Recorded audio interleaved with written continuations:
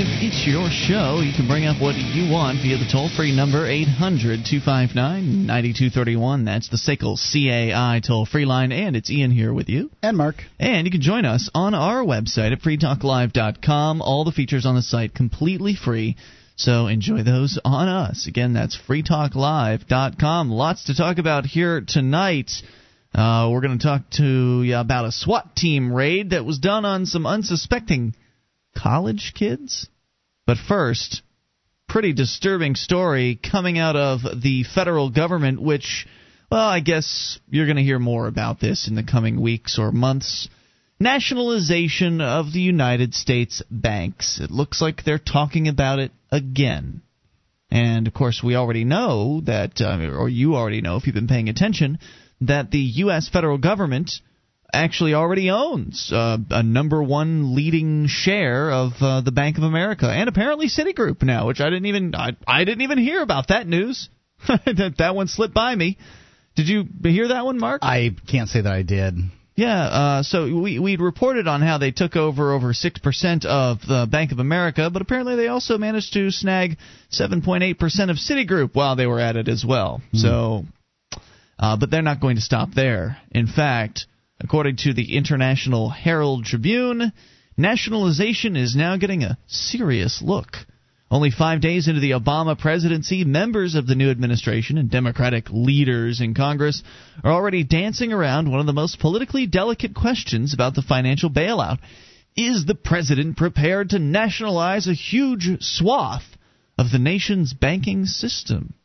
Privately, most members of the Obama economic team concede that the rapid deterioration of the country's biggest banks, notably Bank of America and Citigroup, is bound to require far larger investments of taxpayer money.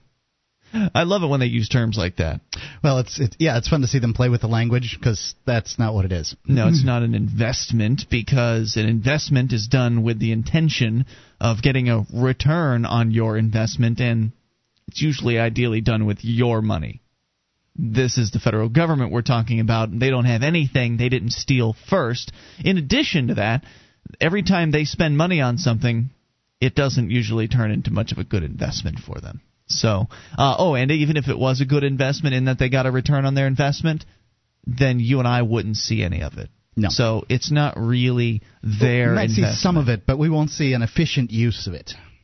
So apparently, according to this, they're saying that's going to take more than $300 billion of the taxpayer money already poured into those two financial institutions and hundreds of others. But if hundreds of billions of dollars of new investment is needed to shore up those banks and perhaps their competitors, what do taxpayers get in return? And how do the risks escalate as government's role expands from a few bailouts to control over a vast portion of the financial sector of the world's largest economy? The Obama administration is making only glancing references to those questions. In an interview on Sundays this week on ABC, House Speaker Nancy Pelosi alluded to internal debate when she was asked whether nationalization or partial nationalization of the largest banks was a good idea. Listen to her answer, Mark. Here's what she had to say. We're just on the horns of a dilemma here. Well, whatever you want to call it. I have no idea what she sounds like. Well, whatever you want to call it. If we're strengthening them, then the American people should get some kind of upside of that strengthening. Some people call that nationalization. Strengthening. Yeah. Those people that call it that are bad. I'm not talking about total ownership, she quickly cautioned, stopping herself by posing a question. Would we have ever thought that we'd see the day that we'd be using that terminology? Nationalization of the banks. Whatever you want to call it. Only in our socialist wet dreams. Mm-hmm. So really it sounds like the debate here, Mark, is whether or not they want to completely nationalize the banks or just partially nationalize the banks. Have the federal government own a portion of them. Look, if the federal government owns a portion of the company, it might as well own the whole thing because it has the power that no other shareholder has. Exactly right. If they own 1%, if they own one share, they have more power than any other shareholder has. Man, the article points that out after pointing out that the government already does own these banks. 6% of Bank of America, 7.8% Citigroup, being the number one shareholder in both of those banks. But it also says that their influence is far larger than those numbers might suggest because it's guaranteed to absorb the losses of some of the two banks' most toxic assets, a figure that could run into the hundreds of billions of dollars. Many believe this is a form of hybrid, or many believe this form of hybrid ownership, part government, part private, with the responsibilities of ownership unclear, will not prove workable. The deputy director for the Peterson Institute for International Economics says, the case for full nationalization is stronger now than it was a few months ago. If you don't own the majority, you don't get to fire the management, to wipe out the shareholders, to declare that you're just going to take the losses and start over. It's the mistake the Japanese made in the 1990s. According to this story, he said that I would guess that sometime in the next few weeks, Obama and the Treasury Secretary will have to come out and say, it's much worse than we thought. And just bite the bullet. Just bite the bullet. That's right. Steal all that stuff from everybody. Hunker down. 1-800-259-9231. Hunker down and just take control of those national banks. I mean, is it really going to be that different? I mean, after all, right now, the banks are essentially an extension of the government. We know that. We know that the banks operate at the pleasure of the FDIC, and we know that the Federal Reserve is essentially what creates the banks and gives them their opportunity. So, yeah, they're already kind of extensions of the federal government. This is just sort of formalizing that process, isn't it? Of course, some people might be a little disturbed to know that the federal government is going to be running the operations of the bank that they go to. That's pretty scary. That's not a good sign. I mean, look, there is no doubt that the banks are better off in private owners' hands, even though they are inherently tied into the government system. However, it seems like this is inevitable, doesn't it? It seems like this is going to happen.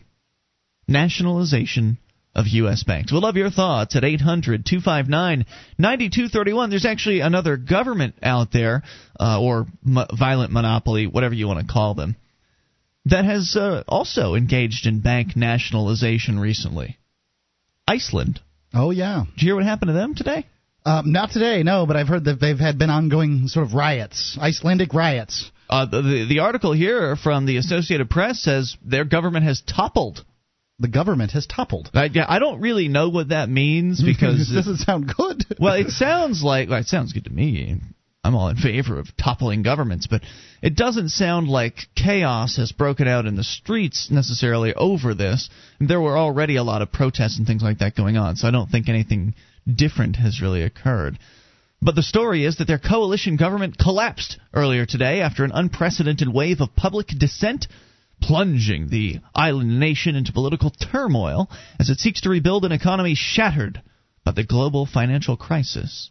Their Prime Minister, Gerhard, resigned and disbanded the government he's led since 2006. Hard was unwilling to meet demands of his coalition partner, the Social Democratic Alliance Party, which insisted on choosing a new prime minister in exchange for keeping the coalition intact.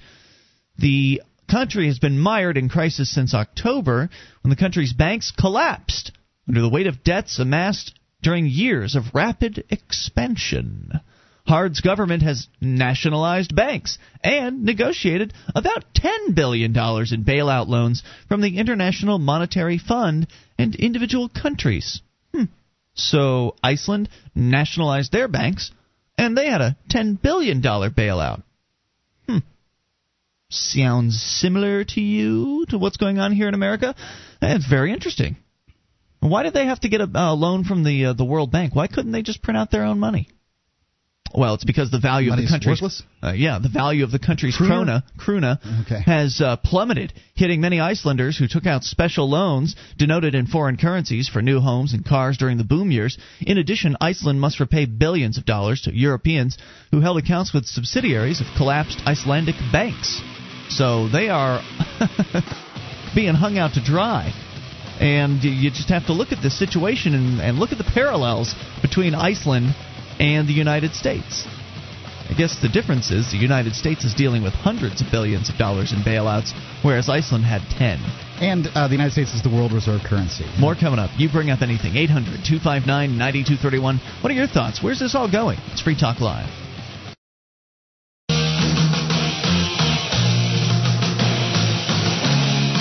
This is Free Talk Live. It's your show. You can bring up anything. Just dial toll-free 800-259-9231. That's the SACL CAI toll-free line. Coming up, we'll tell you who the SWAT team is rated now, as though the situation just couldn't get more outrageous. It apparently has. 800-259-9231. Of course, your calls are the primary element. And you can join us on our website at freetalklive.com. All the features are completely free, including the wiki, with over 1,800 pages created by listeners like you. You can go to wiki.freetalklive.com and see what that's all about. Edit virtually anything you see there. It's like the listener editable version of our website, wiki.freetalklive.com. SACL CAI has a full-orbed approach to account recovery. It's really three companies in one. They do collections, early out billing, and they purchase charged-off receivables. SACL knows that the way they treat your customer reflects on you. Their staff is respectful. They record every call, and they have the best equipment money can buy so that your business is handled as efficiently as possible. See their banner at freetalklive.com. That's SACL CAI. You can see it at freetalklive.com, right at the upper right-hand corner of the page. 800-259-9231. So apparently Iceland is, according to the AP, they've had their government toppled by a financial crisis. They couldn't apparently dig out from the hole they had dug themselves into. Well, I'm from what I'm hearing from this article, it's more like one of these vote of confidence things. They have different governments, different countries work in different fashions, and so you can recall these people in some countries, and so essentially, like the Democrats or the Republicans, you pick your you pick your favorite party, and perhaps what happened here was the people became so discontented with the whatever party was in control that they have now decided that that party must leave, and so that party's given up. They're pretty discontented. In fact, rallies have been held each Saturday since October, clattering pans and crockery with kitchen utensils. Thousands of Icelanders have joined noisy protests against the government's handling of the economy. The cacophony of kitchenware has led to commentators to describe the protests as the saucepan revolution.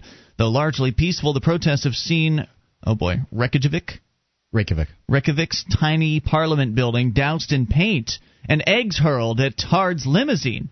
Last Thursday, police used tear gas to quell a protest for the first time since 1949.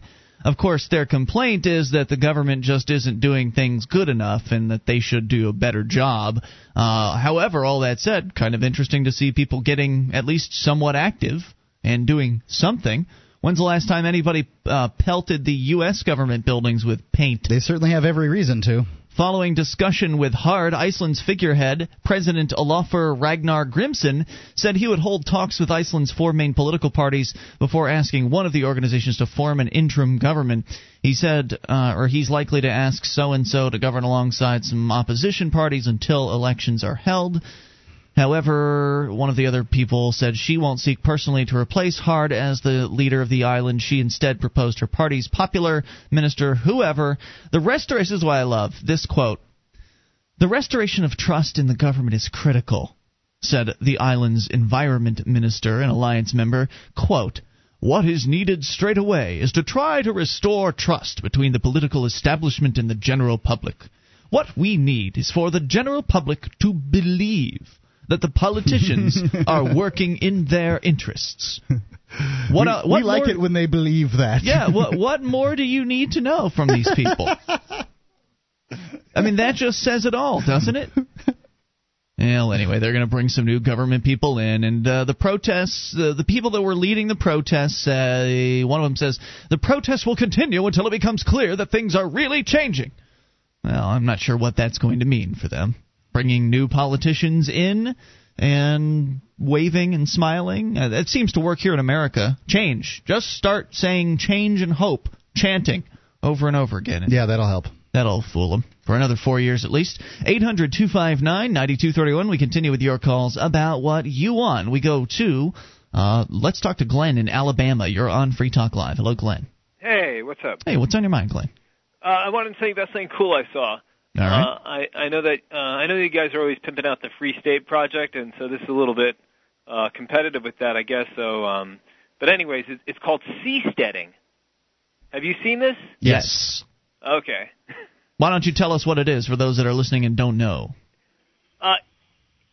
It was started by actually the grandson of Milton Friedman, interestingly enough, and his idea is he wants to be able to really quickly create independent countries on the water, on the ocean. All right. So they're kind of like they're like huge movable platforms is the design that can quickly kind of go out to sea and establish an independent kind of country on. So it's kind of like the Free State Project, but on water.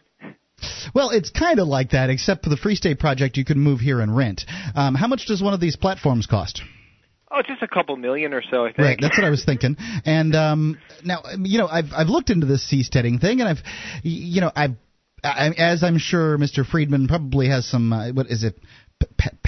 Paidman Friedman, what's his name? Begins with a P. Yeah, I'm not so sure. Okay. Anyway, the gentleman probably has some questions about the Free State Project too. But why in the world would you? I think this is a great idea, but the only people that can be involved are the very, very, very, very wealthy libertarians. Oh no! You would buy a share of the of whatever kind of the platforms that I read about, group you wanted to join. The platforms that I read about were in fact like little floating houseboats.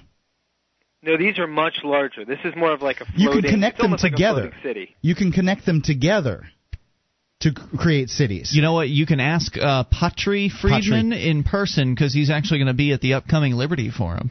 He's going to be speaking, as a matter of fact. Cool. So he'll actually be here in New Hampshire sharing all kinds of things about the seasteading thing. Yeah, I don't know, but I mean, if you were to build a boat that had, say, I don't know, 1,500 square feet, that sounds like an average kind of modest size home. Mm-hmm. You're going to be talking about a mighty expensive boat. Yeah. Now, my question is, there've got to be some out-of-service cruise ships out there.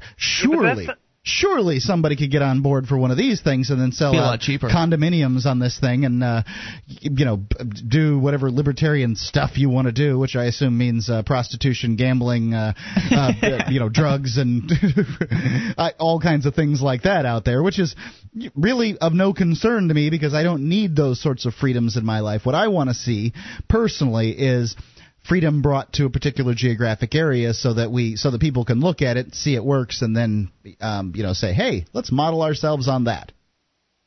All right. Well, I think the idea behind seasteading is a little. I mean, it's unreal. I mean, it sounds unrealistic. It's definitely a big dream, but I guess it's a little bit different than just small boats joining together or a little boat. It really does seem like the focus is to have a geographic area that they're colonizing. Yeah, I recall when I was looking into it, I do recall it being a large sea platform. I've looked into this probably more thoroughly than two of you guys here. I know, Ian, you're not paying much attention to it at all. You've read a little bit. I've seen pictures. Yeah, that's great. And in fact, what the ideas have been is that everybody buys their own individual boat that can hook together with other boats and create this sort of land mass, which I think is a great idea. I'm all for it. I just don't think the technology's there yet, and I'll take freedom today. Yeah, because I can't afford it. I just can't. Thanks, Glenn, for the call. Appreciate hearing from you. 800-259-9231. We'll certainly keep our eyes on it. It's intriguing, to say the least, but I like being on land. It's Free Talk Live. Are you moving to New Hampshire for the Free State Project? Maybe you are already here and need to find a place to call your own. Mark Warden, the Porcupine Realtor, will help you find the perfect property.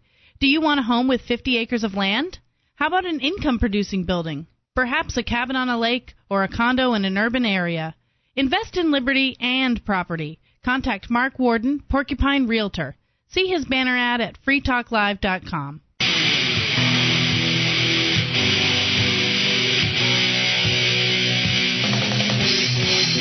This is Free Talk Live. You can bring up anything. Just dial the toll-free number 800-259-9231. That's the SACL CAI toll-free line. And it's Ian here with you. And Mark. And you can join us on our website at freetalklive.com. All the features we give away, so enjoy those on us. Again, that is freetalklive.com. The features including updates. You get signed up, and we keep you in the loop whenever there's something you need to know about Free Talk Live. Just go to updates.freetalklive.com. and get on the list for free. That's updates.freetalklive.com. Sent out an update today, as a matter of fact, announcing our brand newest Shriner. The Shrine of Female listeners, you can go to shrine.freetalklive.com and take a look at that for yourself. But you'll know first if you're on the updates list at updates.freetalklive.com. We were just talking about the seasteading idea, which is it's a neat idea, the idea of getting people together on a platform at sea to live as free as they possibly can. Pretty cool. I like it. Don't know how realistic it is. Not sure how close they are to actually making this happen.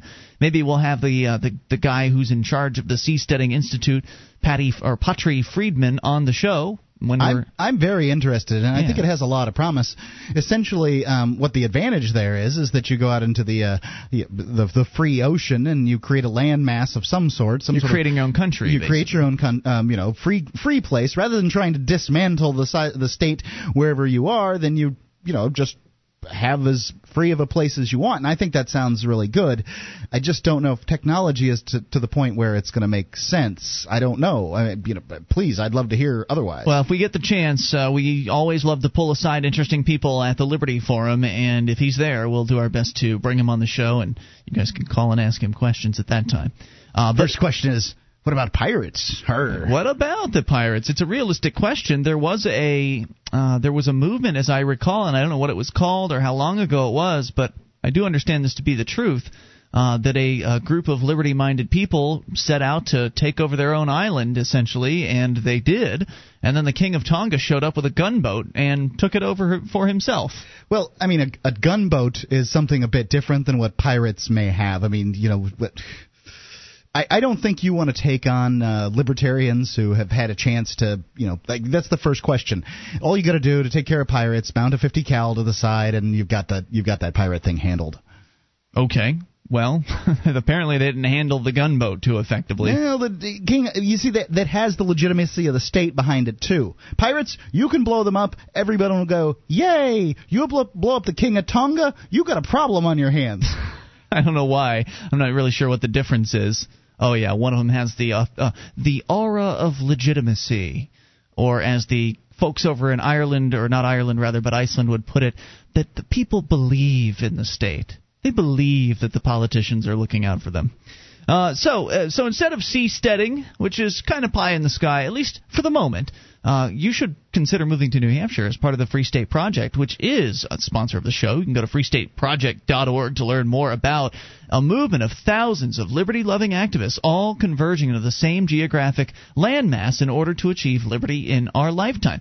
And there are people doing different things. There are people working inside the system, working in the realm of politics, trying to change things that way, and there are people that are working outside the system in the marketplace and working to change things that way. Mark, you were going to brag a little bit, I think, about your political success that you've had all by your lonesome. Yeah, that's right. I decided to hold a protest where I threw insults and snowballs at the fire department in the town where I live, and the fire chief came out and said that they would go completely free market. No, I didn't do that nonsense. And actually, what I did was I joined the volunteer fire department, and I wanted this plan to take a little longer, so I got a little more established. But they need a tanker truck, and the rubber was hitting the road. Essentially, at the association meeting, the volunteer association meeting, we were asked to all vote for the tanker truck, and I began to lose sleep. I can't morally vote for a tanker truck that is paid for by the theft of everybody in town when they may or may not use that tanker truck. To me, that's like going to Walmart and Walmart charging you for them having ladders when you didn't buy a ladder. That's wrong. It's stealing from one to give to another. But I could see way, although, we'll call it immoral, I could see way to vote for the tanker truck if we could move on in a direction of free market funding for the fire department. So I made a proposal to the chief. The chief said, okay, we will try this, limited basis, trial period, and he's got to run it by the selectmen, but there we go. Okay, so nothing actually has happened yet. You made me feel like something was really changing there. I'm sorry, what's changed in, say, Keene about the marijuana laws or nothing yet, the IRS? Mark, but we've just barely begun. I'm just saying. And so have you. And I've managed to do it from the inside and one person. Right. I don't need to get a bunch of scraggly people together and harass the bureaucrats in order to get the stuff done. You can do things from the inside. It works. So there you go, a little bit of evidence. Mark's claiming it works, and I don't doubt that. I think that things can change. I think if it's the slow. fire chief cannot make the decision on his own, but it is a requirement to have the fire chief on board, don't you think that it's worth getting him on board, making him the promise of the tanker? Obviously, this is a funding situation that is going to benefit everybody in the equation: selectmen, taxpayer, fire chief, except for people that have to pay the fees when they come around. They're not going to like it too much. They'll probably complain, and then the selectmen will say, "Well, this isn't working. We need to spread this across everybody." Those people don't live in the town, for one, so their complaints are going to fall on deaf ears. And this sort of funding is done in more than 25% of the fire departments in the nation. So there's a little precedent for it. There's quite a bit of precedent. Oh, that's good. All right, man. Well, so there you go. A little bit of evidence that the political system, as unwieldy as it is, maybe actually has a chance of changing here in New Hampshire. 800-259-9231. So keep us informed on that, Mark, will you? And let us know how it works out. I will. All right, we continue here and take your calls across the pond to Ashley in the UK. You're on Free Talk Live. Hello, Ashley. In your mind, your thinking process. You're going to have to turn that down, whatever that is, because we're not here to play other radio shows on this show. I believe that's Howard Jones talking. Yeah. Okay, goodbye, caller. You're not listening to our show, and you're not on your phone. 800-259-9231. We continue with Matthew in Tennessee. Matthew, you're on Free Talk Live. How you doing? Hey, what's on your mind? So I actually got the chance to go to the inauguration. Oh, sorry about that. Yeah.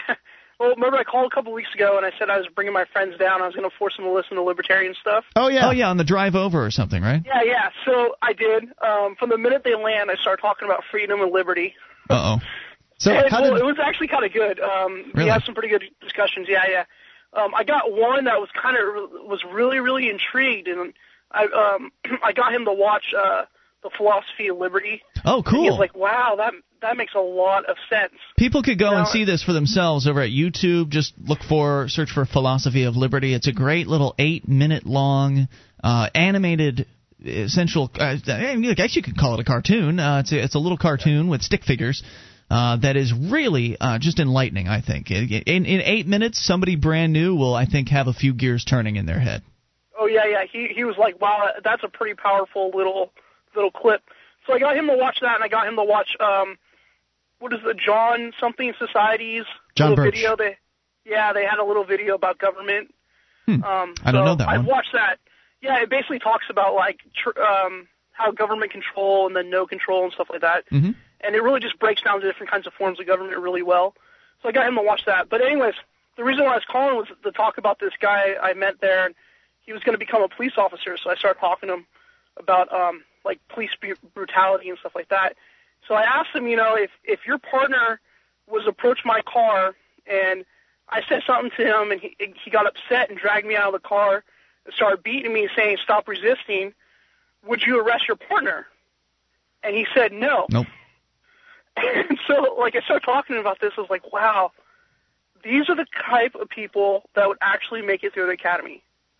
And that's a pretty scary thought. The people who are going to back up their buddies in the department instead of doing the right thing. Yeah, instead of actually trying to protect the citizen. Pretty disgusting, huh? Yeah, it was crazy. Sobering. It was crazy. Thank you for sharing that with us, and glad it worked out as well as it did for you, and good luck continuing to talk to your friends and to everybody out there. Keep talking to people about freedom. If you don't open your mouth, who can you expect to do so? 800-259-9231. This is Free Talk Live. More coming up with your calls about anything. You take control.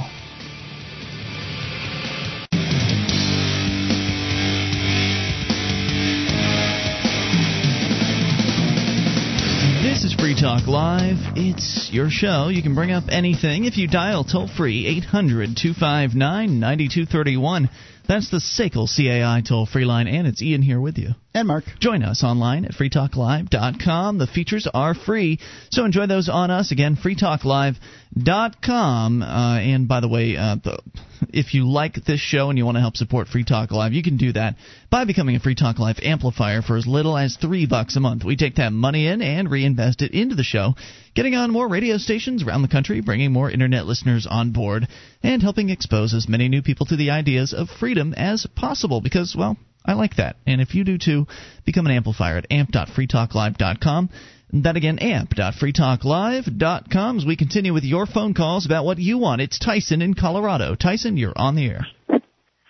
Hey, how's it going, guys? Hey, what's on your mind tonight, Tyson?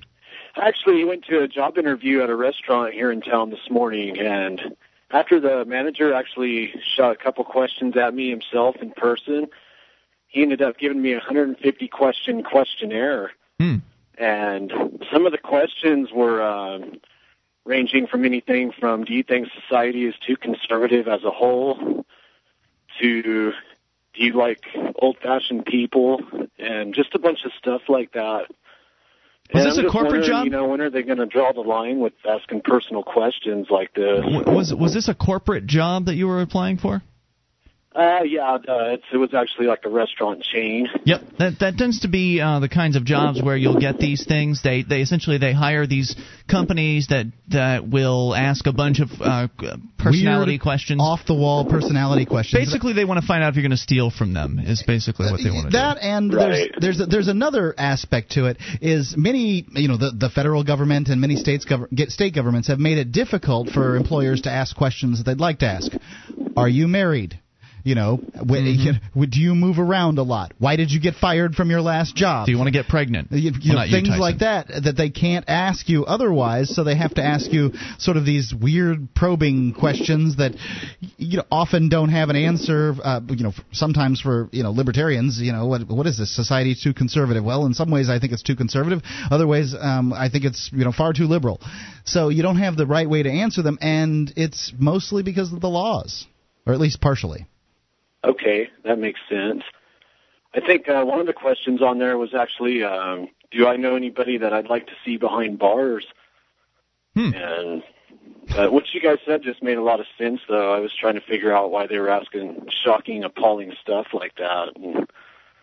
Yeah, I'm sure somebody who works in human resources, as they are called, those departments, personnel departments, could explain a little better exactly what the point of those is, but it's pretty much to create some sort of a personality baseline to see if you're crazy or you're have a proclivity towards stealing or if you're dishonest, and so that's kind of what the point of it is. And if the more you apply at corporate places, the more likely you're going to encounter these things. So it's really kind of standard fare these days.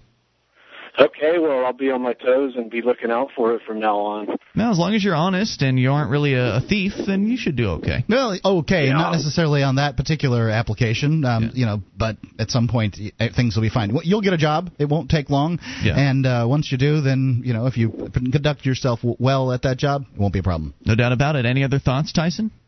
That's about it for now. Thanks for the call. Good luck with your job application process. 800-259-9231. That's the SACL CAI toll-free line. Mark, where did the SWAT team hit this time? Well, they're busy. 40,000 SWAT team raids per year in this country. Is it 40,000? Isn't that what it was over at the Agitator? The Agitator. Yeah, that's right.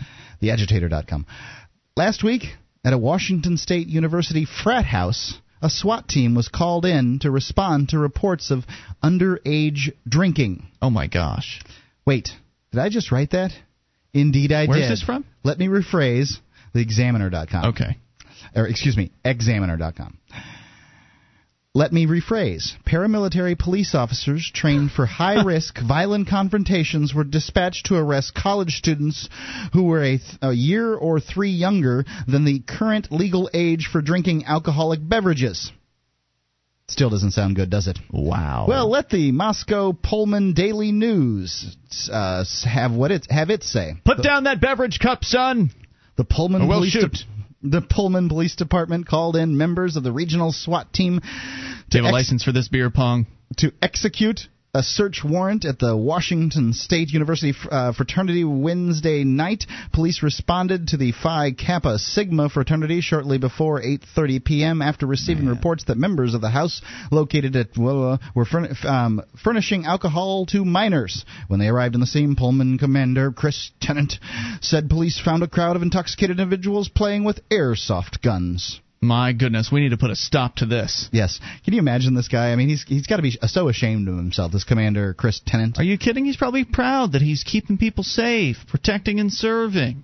An observing sergeant was notified that the illegal substances were in a red Honda parked on the street. He flashed his light in the car and a bong and a bag of marijuana lying on the back seat floorboards. Man. Aha! Drugs and guns. Well, airsoft guns. Yeah.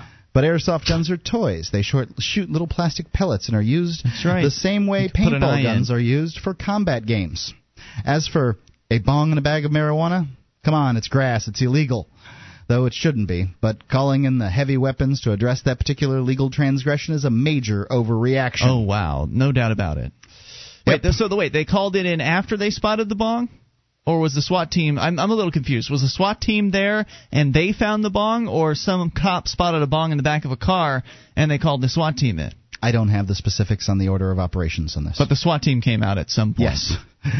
Tenant of the Pullman PD insists we activated the SWAT team not because we needed special weapons and tactics. Because it's fun. We just needed the bodies. We love to destroy lives and property. Yeah. But bodies could have been the end result. When the SWAT teams were originally developed in Los Angeles, they were intended to address riots, hostage situations, snipers, political assassinations, urban guerrilla warfare. Their training to successfully combat urban violence makes them not so logical a choice for breaking up a kegger. Well, not unless you really want to break up the keg. With machine gun fire, sending in SWAT teams to control a crowd of intoxicated individuals playing with airsoft guns makes you wonder if somebody in the command structure of Pullman PD has a brother in the coffin business. Yeah, it's really crazy. I mean, this is just... We've talked about what you should do if the cops come to your party, and that is don't answer the door. But if it's the SWAT team, they're going to kick the door in. It's not just a morbid joke. The use of a SWAT team to arrest a 37-year-old optometrist for sports gambling, the plague of this troubled land, resulted in the shooting death of the doctor. That's Fairfax County, Virginia. Yep. I remember that story. Me too. He was on his knees. Yeah, he was on his knees, handcuffed, and they shot him in the back of the head. Yep. On accident. That's what happens when you point guns at people. Accidents. Yeah. What happens when you send in people that are amped up on testosterone, wanting begging for trouble. You send them in someplace just because we gotta practice with our SWAT team, so let's bust up this football gambling pool. Sure. Police Detective Jared Shivers was killed by a panicked homeowner Ryan Frederick during a misfire SWAT raid that turned up a baggie of marijuana. Frederick, who enjoys widespread community support, is now on trial. Tarika Wilson was killed, and her 1-year-old son lost a finger when a SWAT officer opened fire on the cowering woman during a raid in Lima, Ohio. Cowering woman. Are we just going over the last 6 months here? This is just a few. Yeah. The fact is, there's a lot worse. Minneapolis, or not a lot worse. There's a lot more. Minneapolis SWAT team engaged in a shootout with a homeowner after barging into the wrong address. Mm-hmm. Of course, Barron Heights, Maryland. Commander Cheyenne Calvo's 2 dogs were killed when a SWAT team raided his home after he accepted delivery of a package. This is the mayor. Did I say commander? Mayor, after he accepted delivery of a package of marijuana brought to his door by police officers. Calvo was cleared of any wrongdoing but has yet to receive an apology. SWAT teams and enforcement of laws against nonviolent activities are 2 things that don't go well together, unless that is you think downing a beer a few months before your 21st birthday should carry the death penalty. Oh, wow. So now they've raided a college drinking party because some people were underage drinking and somebody had a bong in the back of their car. Is that what I'm understanding from this story? They've raided a drinking party? I suspect they, my understanding is they found the bong after they, This is crazy. I mean, it just keeps getting worse. I never really thought it would go this far. My expectations continue to drop. I keep being shocked by how depraved these police departments are, how far they will go to enact their tyranny upon us. Raiding a drinking party for underage drinking? SWAT teams? 1-800-259-9231. And you know what? You have to pay for it. If you don't like what the police are doing, try stopping paying your property taxes. Guess who's going to get raided next? You. Hour 2's coming up. It's Free Talk Live. Our archives, website, and podcast will continue to stay free, but if you think other people deserve to hear this show, consider becoming a Free Talk Live amplifier for just $3 a month at amp.freetalklive.com. Help free some minds. Visit amp.freetalklive.com.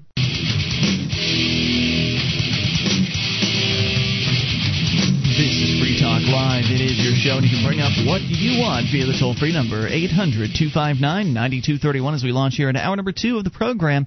That number, again, brought to you by SACL CAI, 1-800-259-9231, and it's Ian here with you.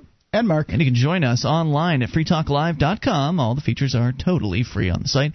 Those other talk show hosts, they'll charge you for accessing their website. Ours, we give to you, so enjoy it at freetalklive.com. Coming up, the latest on the DTV transition. Will the government actually make their deadline to switch the television stations over to digital? We'll look at that, but first we talk to Sean in the UK. Sean, you are on Free Talk Live.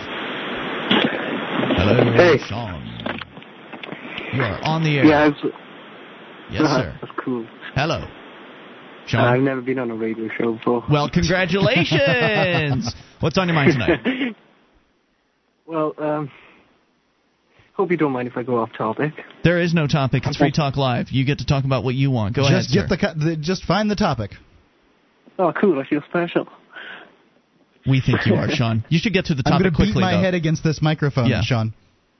Sorry.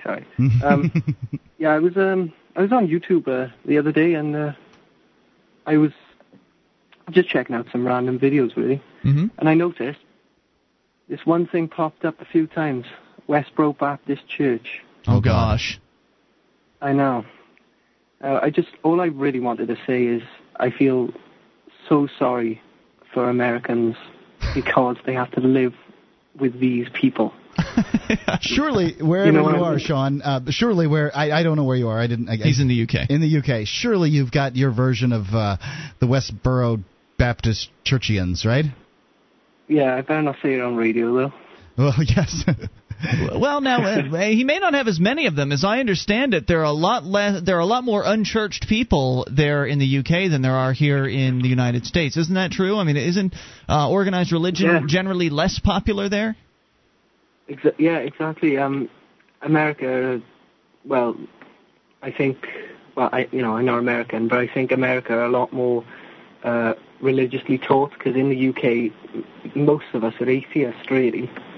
Now, wasn't it like, I don't know if it's most of you, but I think it was something like 40-ish, 44%. The last time I saw some of the numbers were, I think, self-defined as atheist or non-believers or something like that. And then a lot more, I think, are unchurched.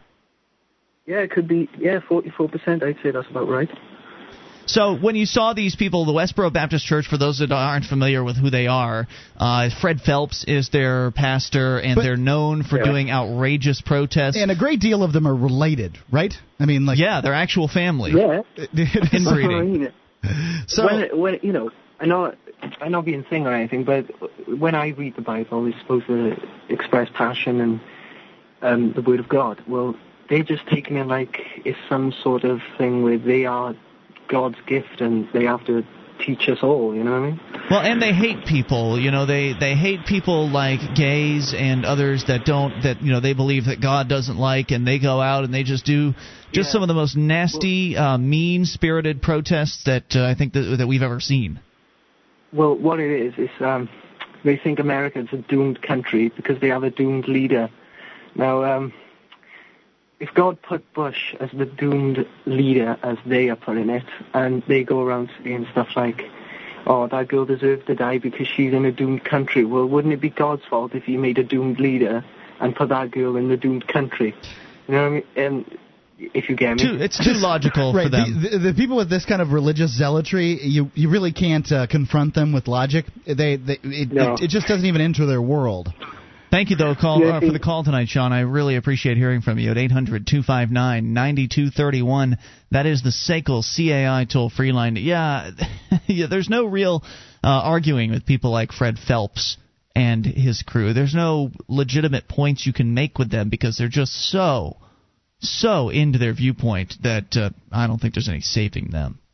But it's nonetheless intriguing to look at them and to study their mentality and who they are and what they do. And we did look into them at one point on this show. And, yeah, everybody that's in that church is related to Fred Phelps. Well, not everybody, but virtually a lot of them, everyone. Yeah. Anybody that's not related to Fred is married to somebody who's related to Fred, you know. So it's a real close-knit, tiny little church population. It's not a big church. There aren't branches of this church. But they sure do get a lot of press, considering how small they are. Well, yeah, I think that's the main purpose. They're a hate group, and that's all. And it doesn't really matter to me whether they have a religious aspect to their hate group or not.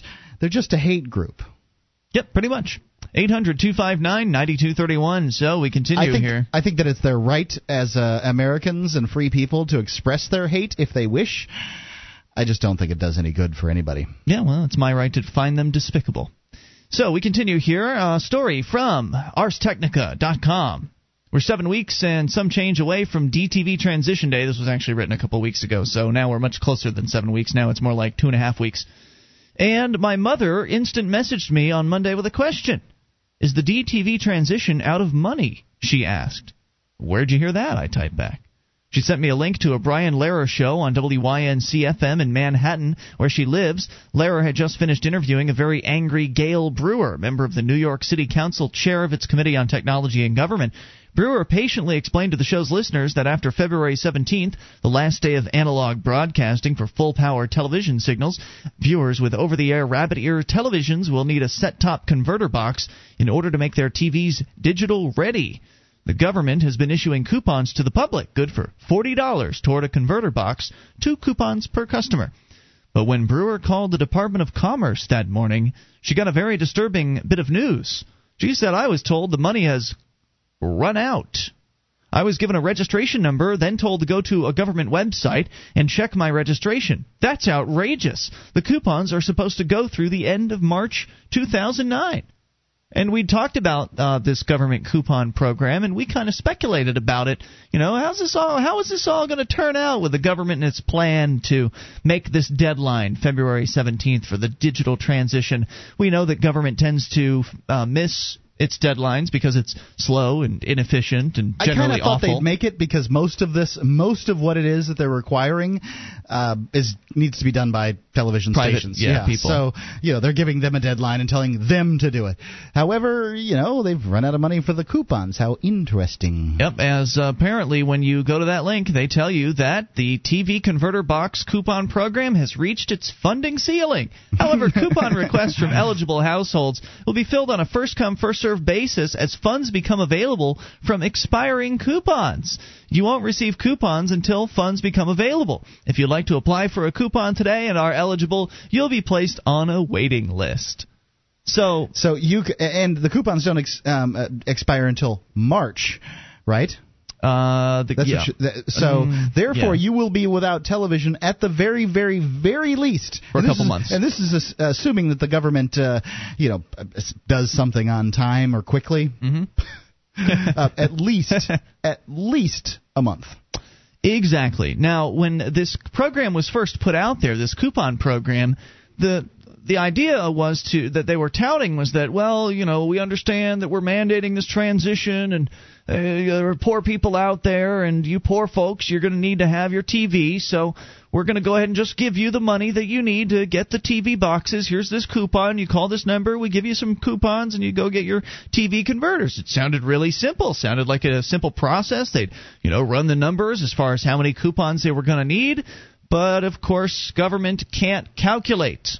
Now, why is it government can't calculate They wanted things? to do it for the poor people, But they offered coupons to everyone. everybody. And a $40 coupon isn't something that everybody's going to ignore. And that's true. I guess it's enough to buy they're one of these assuming boxes. that just poor people are on rabbit ears. However, or not just rabbit ears, but regular broadcast television, because you can have an antenna next to your house. I know that many people do that in conjunction with like DirecTV or satellite dish. Yeah. So you're not talking about just poor people. You're talking about everybody who's got antenna. But it was made sound like, hey, we're your government, and we're here to help you through this. We're going to take care of you guys. Just call and get your coupons. But now here we are, a couple months, or actually a few weeks out from the transition date, and the government's run out of coupons. So you really can't count on these people to do anything at all that they claim they're going to do for you. In fact, I know, Mark, I don't know if you saw the story, but you had something about a World War II veteran veterans that had been left out in the cold by the state. I want to get to that, too, since it ties in. Plus, we'll take your calls about whatever you want at 800-259-9231. More about this DTV transition. Looks like they're going to try to put it off, too. More coming up. Free Talk Live.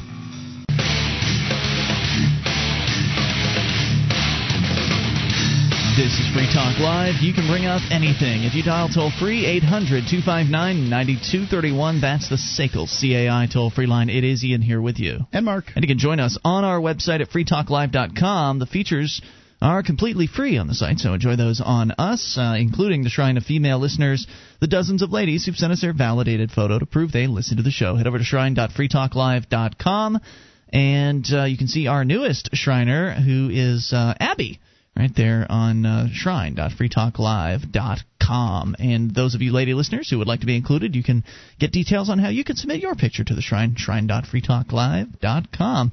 AdamEve.com has a special offer for you. Go to AdamEve.com and get 50% off of one item when you use the coupon code FTL at checkout. Plus, with your order of $17 or more, they'll throw in a free gift. Get 50% off with offer code FTL at AdamEve.com. That's AdamEve.com. They got all sorts of stuff there, including lingerie and toys and movies, all kinds of stuff. Looks like the government has run out of vouchers, and people are freaking out. The story... Well, this is one of those bread and circuses sort of things. You cannot mess around with people's television. With their television, exactly. They're going to be very upset about this. In fact, many people are already pretty upset. Apparently, they misestimated by quite a bit. There's a different story, actually, from CNET News. This one's a little more recent, where they talk about how the Congress has proposed moving the deadline from February 17th, 2009 for the digital TV switchover to June of this year. So not pushing it back forever, but pushing it back, that's a significant chunk of time. Apparently, the government officials have warned that too many Americans are not prepared for the switch. In fact, the estimates say that more than 6.5 million U.S. households are still not prepared for the transition, according to the Nielsen Company, who probably a lot better at estimating numbers than the government. The government and broadcasters have been running public service announcements to get the word out about the switch, and the government also allotted $1.3 billion for a voucher program to provide consumers with $40 coupons to defray the cost of the converter boxes. But the government has run out of money for the vouchers, and as of Wednesday, the National Telecommunications and Information Administration, which is administering the voucher program, reported that there's a waiting list.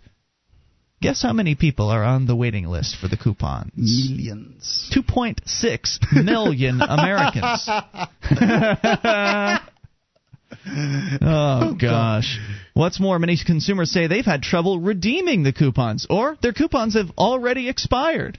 So the government can't even do a coupon correctly. Right, and that's all they had to do in this circumstance. All they had to do is give a coupon for the people that are currently getting broadcast television. If you have cable, if you have satellite, and that's all you watch is satellite, you don't need this. I don't know how many Americans are out there getting broadcast television. Not to mention that you have to be living within the range of a signal. I can't get broadcast at my house. So that's an interesting point, by the way, Mark. And I don't think it's addressed in this story, but range is also going to be a factor because the digital signal will not go as far in some cases. Yeah, if you wanted to, for one thing's for sure, if you're just willing to watch TV that's kind of a crappy broadcast. Watching through some static. Yeah, you watch through a little static because that's all you can get. I remember at my uncle and aunt's house in Indiana where they lived, when I was a kid, that's all they got was staticky channels. You're not going to get anything if you're on a digital system and your signal's only good enough to give you a staticky analog picture.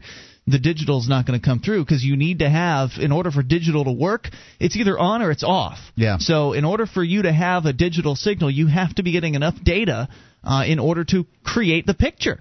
Because you will they either won't packet it at all? Hmm? That sort of packeting thing that digital cable does sometimes? You can probably get away with having a somewhat low signal, but it probably can't be less than like 75% or something like that, because they'll send some redundant information, so you can have a little bit of packet loss, but too much packet loss and you got nothing. So it's going to be really quite a transition for a lot of people out there that don't really know what to expect. And in this case, they're saying that Democrats are saying that delaying the transition to give people more time to get ready would be a good idea, but Republicans have raised concerns that delaying the switchover would confuse consumers and add costs for television stations that would have to continue broadcasting both analog and digital signals. What difference does it make as far as confusing consumers? I don't know. I'm not sure why it'd be so much more costly to continue transmitting on analog. A delay would also mean burdening wireless companies, which have already spent billions of dollars to buy the spectrum from the federal government, and it would delay efforts by public safety agencies have been waiting for the spectrum to be freed up. What are we, the ambulances just not able to run without having the old TV bands to operate in? I mean, come on. Those are some pretty lame excuses for not delaying this. Well, they want the money to sell to new companies, and I think they probably have sold them to new companies. So therefore, I can see that. And if you were one of these companies, Google, I believe, is one of them, that has bought up some of these bands, and then they decide to back off the date, you paid for that. Under the new deal, the transition date will be delayed until June 12th. TV stations will be allowed to switch to digital signals before that date. And if a station chooses to switch to digital before the date, the vacant spectrum will be made to public safety officials. The bill will also allow consumers with expired coupons to apply for new coupons, and the coupons apparently had an expiration date of 90 days. The bill also extends the deadline to apply for a coupon up to July 31st. So I don't know if that means they'll actually create new coupons. It doesn't sound like that's going to happen here. So they've got a waiting list of 2.6 million people for the new coupons, but the only way that the 2.6 million people can get coupons, at least as my understanding of reading these stories, is once the other ones expire, they'll sort of go back into the pool, and then the 2.6 million people can begin to, it'll trickle out to them. And remember, just think about this for a second. When you want the government to handle a new program or some idea that you think that the government can handle, this is a coupon. Yeah. You get them every single day from pizza places across your town, and the government can't even do this right. It's really just perfect example of how incompetent these people really are. It's not that they're incompetent because they're not incentivized in the right way. If they were running a pizza business in the marketplace where they had to compete against other pizza businesses, their coupons would work, and they would work just fine. But it's because they're the government, they don't have any competition, they can get away with screwing things up that they do. The NTIA, this back to ArsTechnica.com, had mentioned this in response to questions posed by a representative saying that under the program's current authority and at the current request rate, NTIA expects to be fully obligate the $1.34 billion it allocated for the coupons in or around the first week of January 2009. Fully obligate? In other words, the NTIA program is cashed out. But no worries. Representative Markey says that help's on the way. He says it's becoming increasingly clear that at minimum, Congress may need to quickly pass additional funding for the Converter Box program in early January to prevent any delay in coupon availability or issuance. Because it's like you said, Mark, if people are without their televisions, if they're without their TV, the critical thing that keeps everyone so distracted in this country, maybe they really will throw some paint at the government buildings like the Icelanders are. Well, you remember this is how Caesar managed to seize control, essentially, and seize and hold control of Rome, was gladiators, pits. A distraction. Yep. Circuses keep people distracted. So they're going to try to dig in here quickly and find some extra cash and buy these people off so they don't protest about not having their television sets, and hey, you guys get to pay for it. Because how's that make you feel? That you're paying to keep people's boob tube on. 800-259-9231. This is Free Talk Live. Your thoughts about anything. Hey, podcast listeners. I've been working with a couple of advertisers who have concerns about the ages of our podcast listenership. Generally, the younger the person, the more likely they are to fill out a survey. We need to counteract this trend.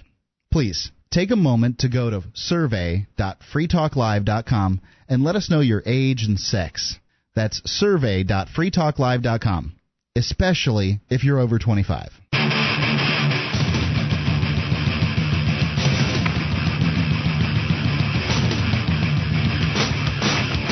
This is Free Talk Live. You can bring up anything. Just dial toll-free 800-259-9231.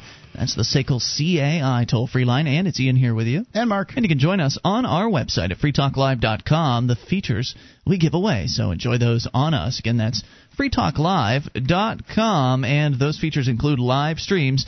We've got a broadband version of the show, dial-up version, and even a webcam, all totally free for you. And listen.freetalklive.com. That's the quickest way to get to those. That's listen.freetalklive.com. And according to the Computer Privacy Handbook, normal Internet technology is the most comprehensive surveillance system ever invented. Put a stop to email snooping with an easy-to-use email alternative, privacyharbor.com. Because normal email is not secure. That's privacyharbor.com. We go to your phone calls, and we'll start with Don in Kansas. Don, you're on Free Talk Live. Hello, Don in Kansas. Going once. Don. How's it going, gentlemen? Hey, you're on the air. Yes, I'd just like to say I found your radio station on the end of one of Barry Cooper's DVDs. Oh, excellent. The advertisement worked. Very good. But what I'd like to say is I'd like to tell you all a little story about what happened to me a couple months back. Sure. I was in Beaver County, Oklahoma, playing at a golf course there. And before we got through playing, we noticed that a roadblock was set up right outside of the road for the golf course. And what struck me as strange was whenever we were leaving, they were letting other people through, but they stopped us and just started asking us a bunch of weird questions. Like what? And at first, they started asking me, if I mind they took a look in my vehicle and stuff like that. But they eventually pulled me out of the car and had me go sit in the front seat of one of the cruisers.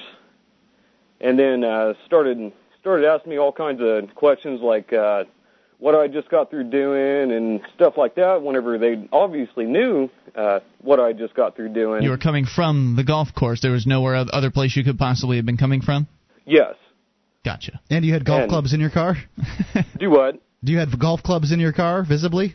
No, we actually put them in the trunk. Okay, just wondering. All right. But what struck me as strange is I was the only person that they stopped at that roadblock, and I was just wondering if they could legally profile somebody without a basis. I'm pretty sure they can do whatever they want. Whether it's legal or not is another question, and it seems to be kind of irrelevant these days. Whether it's legal or not really doesn't matter to them, because they don't have to pay for the lawsuit when they, get if you decide, well, I've been illegally profiled, which I don't think that they actually did illegally profile you, because they can pretty much stop you for whatever they want. Because your taillight was malfunctioning, the officer observed that. Even though it works now, sometimes those taillights tend to be a little blinky. And so they can pretty much do what they want. But even if you do sue them and, you chase it all the way up to the Supreme Court, not one penny is going to come out of any of those officers or that nope. or the pockets of the people that work at that police department. Nor will they be fired. They all come out of the pockets of taxpayers. Yeah. Right. So really, the answer is we have no idea, and even if it's true, good luck trying to win your case. Yeah, that's kind of what I figured. Yeah, I'm sorry to be the bearer of bad news here, but we're dealing with this situation all across the country where the police are just wholesale targeting people for whatever reasons they want to, whether it's driving while black or driving while being 3 kids in a car or driving at 11 o'clock at night through a certain part of town. They'll target you for whatever reason they want to, and they'll do whatever it is they want to you, and you'll shut up and you'll take it because that's just the way things are. Now, I wish that those things would change, but in order for that kind of change to actually happen, people have to stop putting up with it. And in order for people to stop putting up with it, they have to get together and they actually have to come to some sort of resolution that they're going to do something about it. And what that something is could be protesting, could be doing politics, it could be doing civil disobedience. However, I don't see a lot of that going on around the country. I mean, we talk about civil disobedience whenever we get news about it, but it's just not happening very often, which is one of the reasons why we joined the Free State Project and moved to New Hampshire. Have you heard about that yet? Yes, I have. How do you feel about it? I feel like y'all are doing some pretty good work, and I actually got through watching a 40-minute speech from Barry Cooper in New Hampshire. Yes. And it was pretty informative, and if I had the money, I'd move immediately.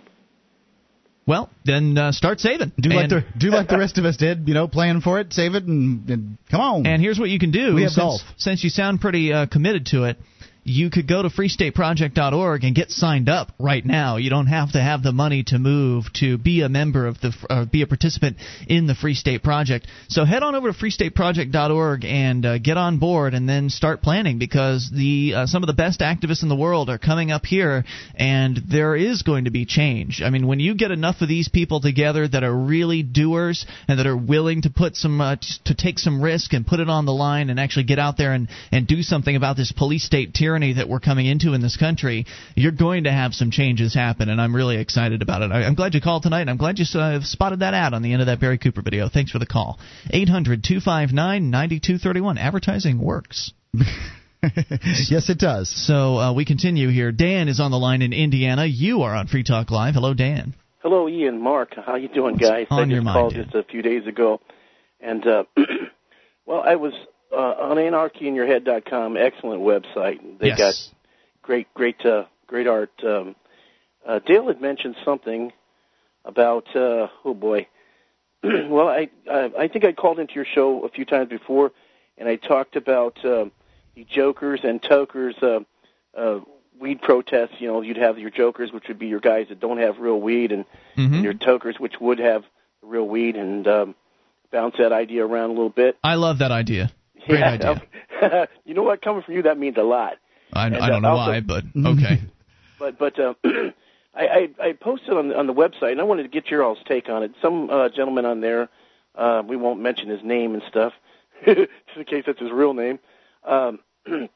He was saying, I guess it was he, might be a she, but they were saying that the whole deal with getting Normal involved and the Fiji thing, and he's just saying, well, you're begging to the government to. No, you're trying to jam it up. You're trying to put a big old log jam in the whole thing to where it's just too much of a pain in the neck for them to enforce the laws. And whether legalization passes on a local level, say they're in Keene or in your particular county. Right, yeah, I don't care what they write down on paper. All I care is that they stop hurting innocent people. I don't care if they pass a law to change their situation, as long as they just stop doing what they are doing, and that is throwing peaceful individuals into prison cells, destroying and tearing apart families and hurting people, then I'll be fine with that. I mean, if they want to go and pass their laws, that's their business. But if they just stop hurting folks, that'll be okay with me. Yeah, not only that, if the lawmakers are working on a project that's near and dear to your hearts, wouldn't that be better than just them running around doing their other things where they're trying to get the I don't know, the carpenter ant as the official state bug or something like that, or some other ridiculous make-work project. The silly stuff they do, of the politicians and everything, which they tend to do just way more than they actually need to do. Which but I don't know if you guys get a chance to read the thing and stuff. Now Dale said, good idea, Dan. We may be ahead of you, but I'm trying to figure out if you know anything or if I know anything about the Smoker Joker protest. or whether what Dale knows, if it's something that you guys are able to talk about publicly and stuff. I don't think anything has been really ironed out at this point. Yeah, it's one of the things that has not worked real well for the Free State Project is people outside of the Free State Project that haven't moved yet giving suggestions on what should be done inside the Free State Project, and then then trying to rely on a timetable for the people on the inside. I'm on my way up there. Excellent. Understood. Here's a basic rule in life. Your idea stinks to the next guy. So if you wanted your idea done, get on it, do it, because the next guy just doesn't have the passion and the doesn't look at it the same way. And a frequent response you'll get from Free Staters when you suggest things is, you should come here and do that. And I think that's a good suggestion. Thanks for the call. Look forward to seeing you here in New Hampshire. 800-259-9231. It's a good idea, though. It's really that easy, though. You come here, you come up with an idea, you share it with people, they get on board, and you go and do it. More coming up. This is Free Talk Live. This is Free Talk Live. It's your show, and you can bring up whatever you want via the toll-free number at 800-259-9231. That's the SACL CAI toll-free line. It's Ian here with you. And Mark. And you can join us online at freetalklive.com. The features we give away, so enjoy those on us. If you like this show and you want to help support Free Talk Live, you can shop at Amazon.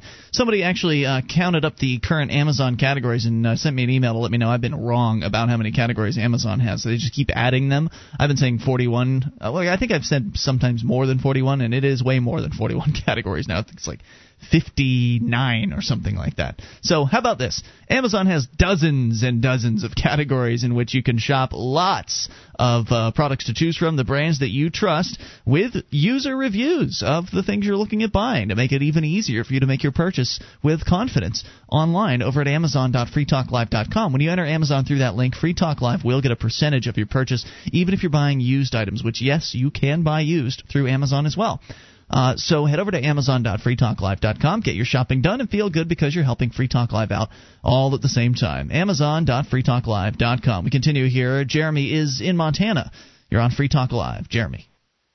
Hey, guys, I'd like to know when you guys are going to start telling people to stock up on food instead of talking about child molesters and wearing marijuana and all that.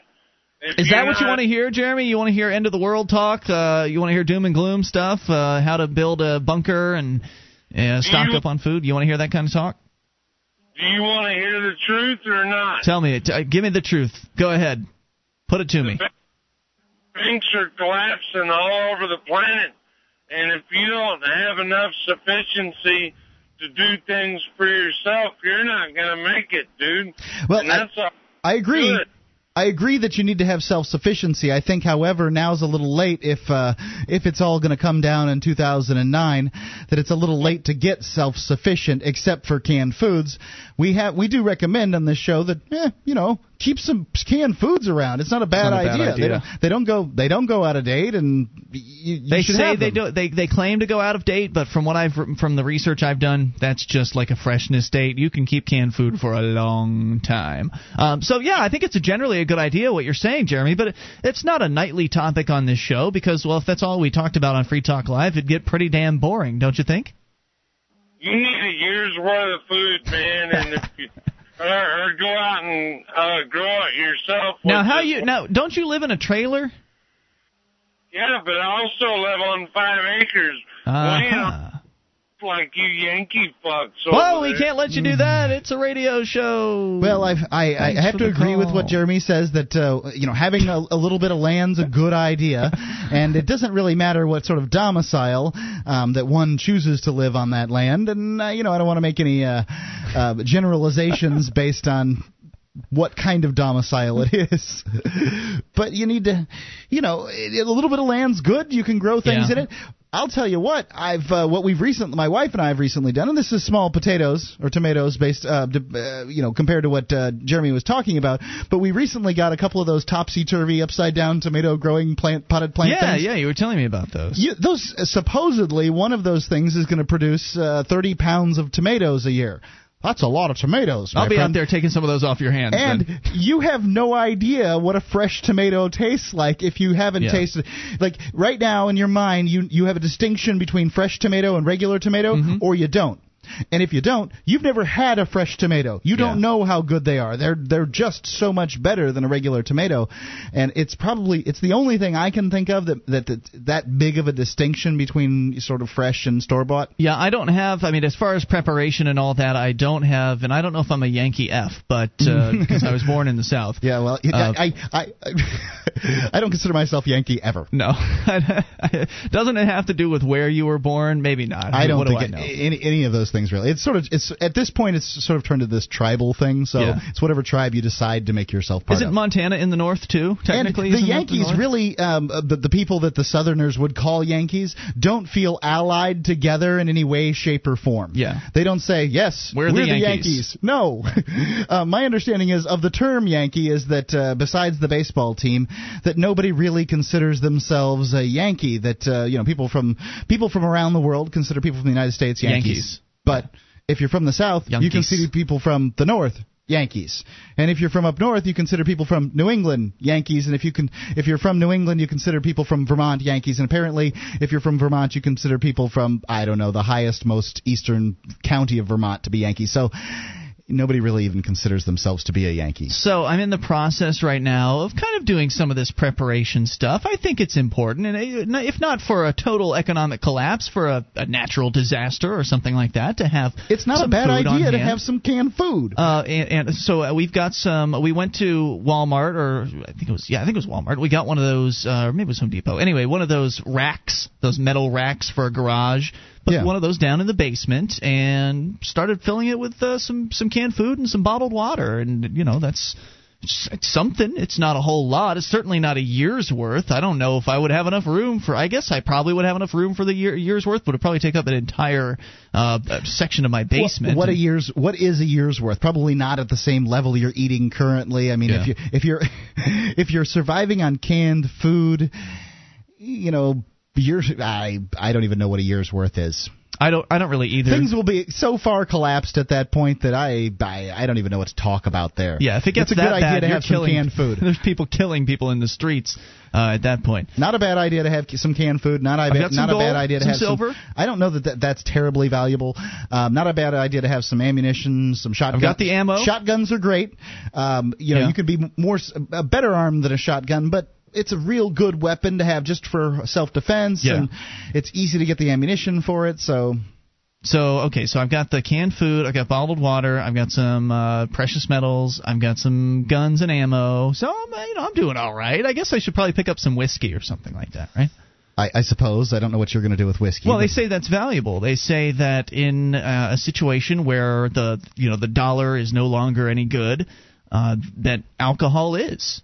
People want to forget their troubles. And if you've got the alcohol and nobody else does, they're going to want to buy it from you or shoot you and take it from you. One of those choices. 800-259-9231. But, we can't talk about that all the time on this show. It's just not an entertaining or interesting topic if you were to do it on a regular basis. We continue. And we talk to Dave, listening in the People's Republic of Somewhere. You're on Free Talk Live. Hello, Dave. Evening, gentlemen. Hey. Camera Phone Predator Alert Act. Camera Phone Predator Alert Act? Alert me. What's going on here? Well, rather than saying what it says, I'll just give you my take on it. I think it alerts predators, like the police, that you're taking pictures of them. Well, as a matter of fact, it's legislation that was introduced on the 9th of this month, requiring any mobile phone containing a digital camera to sound a tone whenever a photograph is taken with the camera's phone. Really? Prohibits such a phone from being equipped with a means of disabling or silencing the tone. Wow. And treats the requirement as a consumer product safety standard and requires enforcement by the Consumer Product Safety Commission. This is interesting. And now, are you saying that they're couching this in the excuse that somebody somewhere has taken pictures of, teenage girls or something like that at the beach? And exactly. But wow. I think it's in response to the BART shooting myself. To the BART shooting. So wait, is this a national bill or a California thing? National. It's a federal. Okay. Federal legislation. Yeah. Well, yeah, I think your speculation is spot on. I didn't announce it like Paula does. It's HR 414. I think your analysis there is absolutely spot on. I mean, the cops are going to want to know if somebody is taking their picture, and if it's not as easy to conceal the fact that you're photographing them, then that'll make it easier for them to come target you and steal your camera from you. Exactly. So I just thought I'd bring that up and let you guys bounce that around if you like. So this is proposed. It hasn't passed yet, correct? No, it was just introduced on the 9th of January. This sounds like it'll go through, though. I mean, because if they can couch it in the terms of it's for the children, it'll be a surefire pass. Well, this is more. It's for the locker rooms. It's for the locker. Yeah, that's what PC World said. That they said Congress finds that children and adolescents have been exploited by photographs taken in dressing room and public places with the use of a camera phone. Well, now, wait a minute. In a dressing room, what is somebody sticking the phone under the dressing room door or something like that? How does that happen? I have no idea. I really think it's so that when they're beating the hell out of you before they shoot you, they hear the phone making, alerting the predator, so that then, he makes sure that the phones are all shut off or confiscated. Then he executes the guy. Now, here's my question on this is I didn't see that this had anything to do with video, only that it has to go, has to make that kind of click whir noise that ancient old cameras make, that kind of nonsense. Does it have? What about video? I mean, video is far more dangerous to these bureaucrats, and are they requiring that? Doesn't sound like I don't know. I don't know. Don't give them any ideas, Mark. Thanks for the call, Dave. Appreciate hearing from you. 800-259-9231. Hour number 3 is coming up. The World War II veterans getting the short shrift. We'll tell you about it coming up. It's Free Talk Live. One of the bonuses you'll get as a Free Talk Live amplifier is access to our classic archives. For just $3 a month, you can become an amplifier, and you'll help us get on more radio stations and MP3 players. Get the details at amp.freetalklive.com. That's amp.freetalklive.com. This is Free Talk Live, and we're launching into hour number 3 of the show. You can bring up whatever you want via the toll-free number at 800-259-9231. That's the SACL CAI toll-free line. It is Ian here with you. And Mark. And you can join us on our website at freetalklive.com. All the features on the site we give away. So enjoy those on us. Again, freetalklive.com, the place to go for all of that stuff. All right, so we said we were going to tell you about the World War II veterans that have been, given the short shrift by the government. Now, if you listen to what the government says, they always make a good case for supporting the troops. They're always out there pushing and saying that they're out there looking out for their own. If you've worked for the government, we've got a great pension plan, and we're going to take care of you. This is what they put out there, that government workers are taken care of, especially the veterans, right? It's the veterans that really deserve. I mean, they're the ones that put their lives on the line for freedom. I mean, if you believe that one, well, we've got another discussion to have. But that's the common phrase is that, they sacrificed everything, they put it on the line, and so they deserve to be taken care of until their dying day. Well, does it always work out that way in reality? No, it doesn't work out that way a lot. And here's just one more example. Now, I'll admit this example doesn't cover a lot of people, but it just goes to show how chintzy the government can be. The Army has decided to cut off, this is from the Associated Press, the Army has decided to cut off retirement plan pay for veterans of a largely native militia formed to guard the territory of Alaska from the threat of Japanese during World War II. The change means 26 surviving members of the Alaska Territorial Guard. 26. That's a lot of World War II vets. Well, it is, but it's not a lot of people, and they aren't going to last very long. To complain? Right. Yeah. Most are in their 80s and long retired will lose as much as $557 per month? Per month in monthly retirement pay, a state veterans officer said Thursday. Payments are to end February the 1st. Now, wow. Think about how much this is. This is 26 guys getting $500 a month. That's not very much money for the government. On the scale of the feds, yeah. I mean, considering they print this crap out when they need it. Right, they've just given $300 billion here and there to banks, so that's no big deal. A lot of these banks are, run by department heads who have failed to keep their heads above water. Mm-hmm. They're getting these huge retirement plans. The government's backing all of their, all their stuff. And AIG had a big party, basically paid for by taxpayers, but these guys can't get $13,000 a month. No, wait, a year. A month.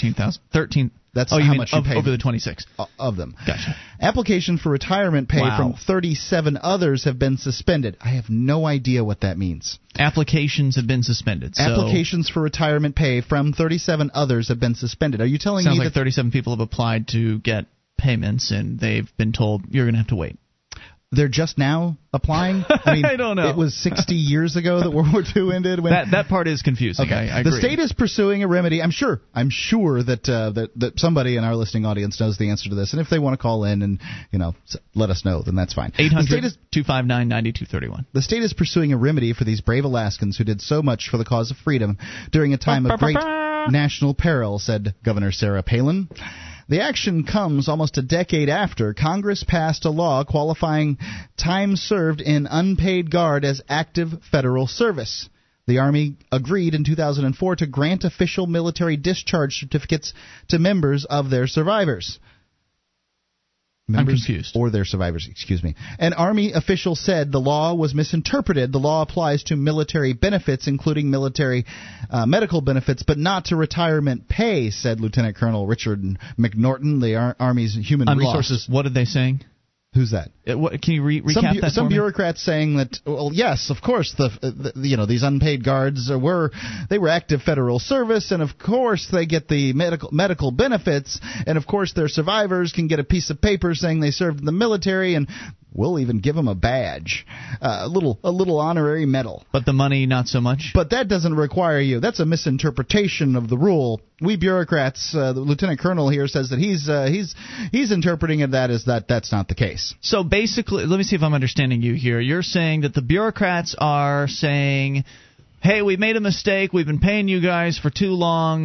We weren't supposed to be paying you? Well, no, in 2004, they were instated as basically the World War II vets. The World War II vets. In 2004, the action came across after a decade after Congress passed a law qualifying time served in unpaid guards in the unpaid guard as active federal service. That's what I don't understand. What does that mean? They were active federal service. The time that they spent in that guard was, in fact, active federal service. In World War II. In World War II. Yes. Got it. Okay, great. And what does that mean? That means that they, according to the Army, who has been paying them, that does not qualify them as pay, retirement pay. It only qualifies them for medical benefits, a badge, and a piece of paper. So they're saying that because you were in... I should say a medal, not a badge. Because you were active in the Guard in World War II, you don't get retirement pay. Well, but they've been getting retirement pay, but now they're saying we misinterpreted that, and so now you don't get it anymore. We misinterpreted active federal service to mean active federal service, and in fact, active federal service does not mean active federal service. It means something else, so we're not going to give you retirement.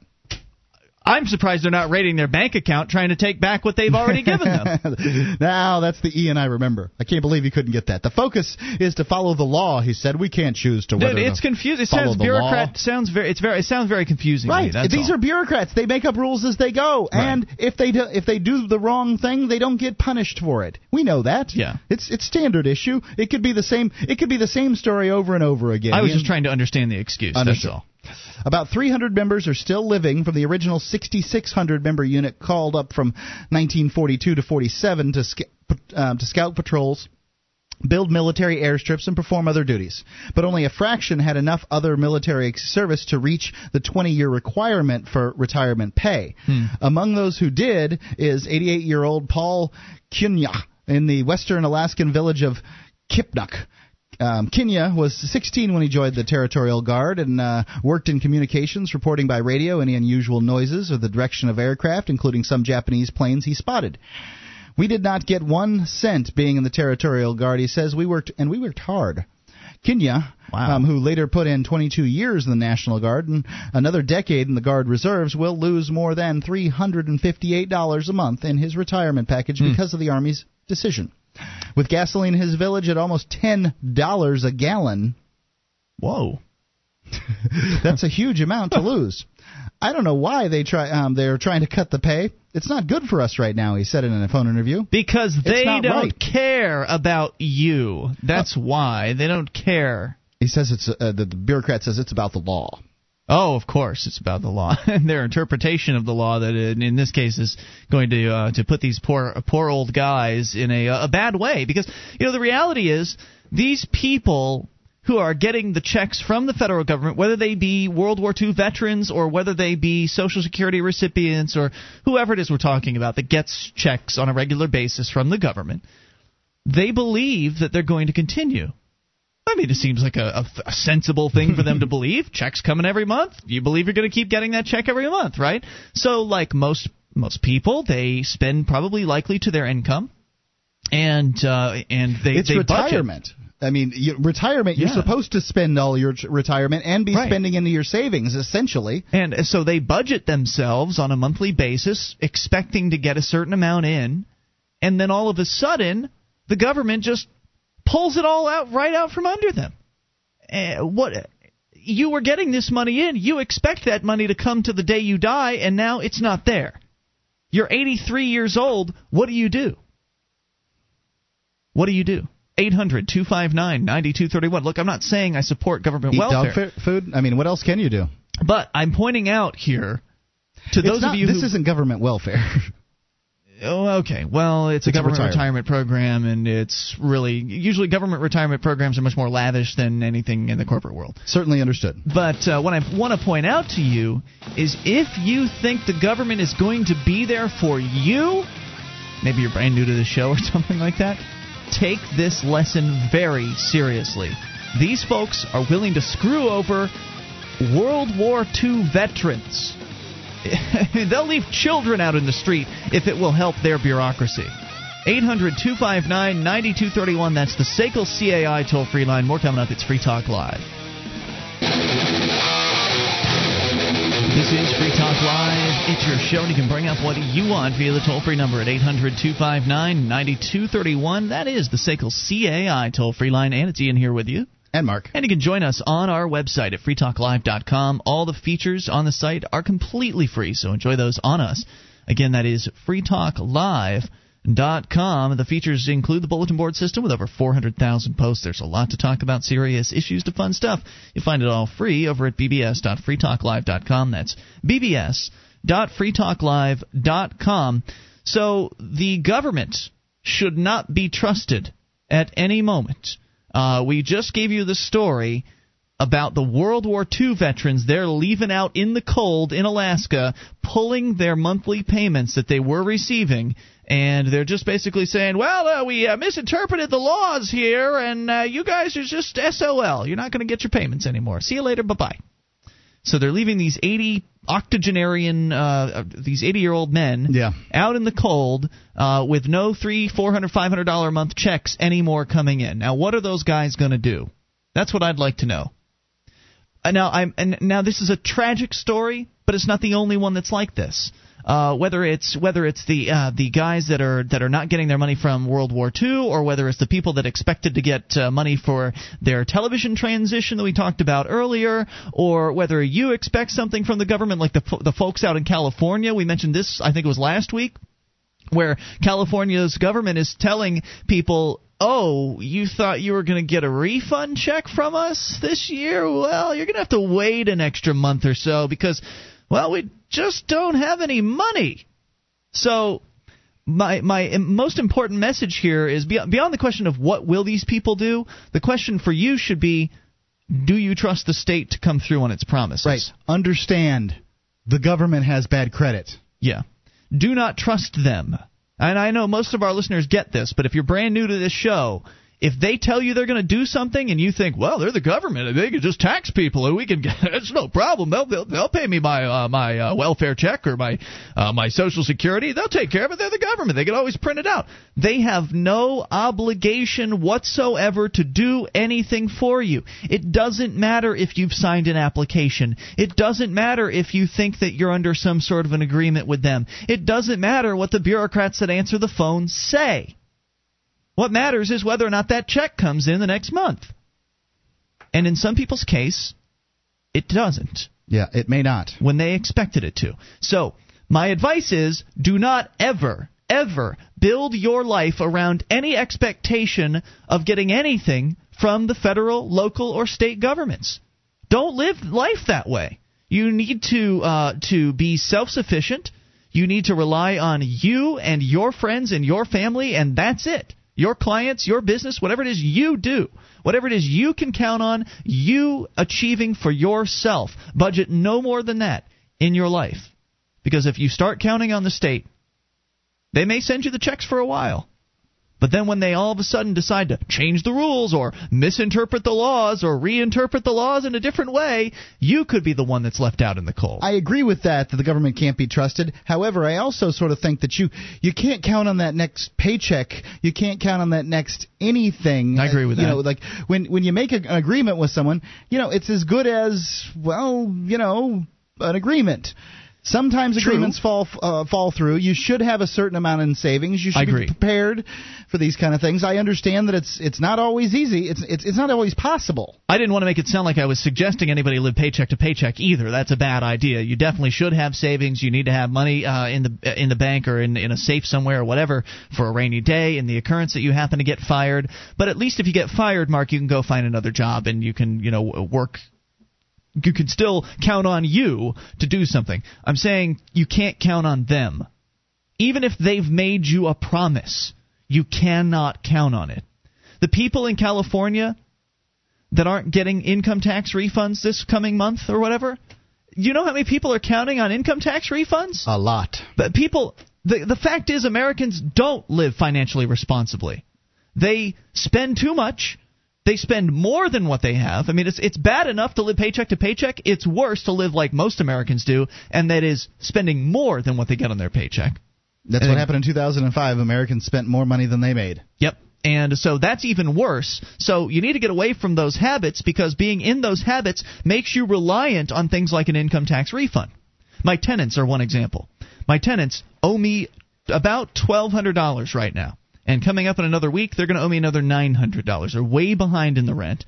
But I can't kick anybody out in the middle of winter because, well, it's illegal in the state of New Hampshire, apparently. It's hard as a landlord to decide when that time to start, the old eviction proceedings is anyway. They're good people. They're trying. They're nice people. Well, they're trying, but the fact is they're also not trying hard enough because they're still partying on the weekends and still buying alcohol and that sort of thing. And that's what can I do about that, right? I can't go over there and micromanage their lives.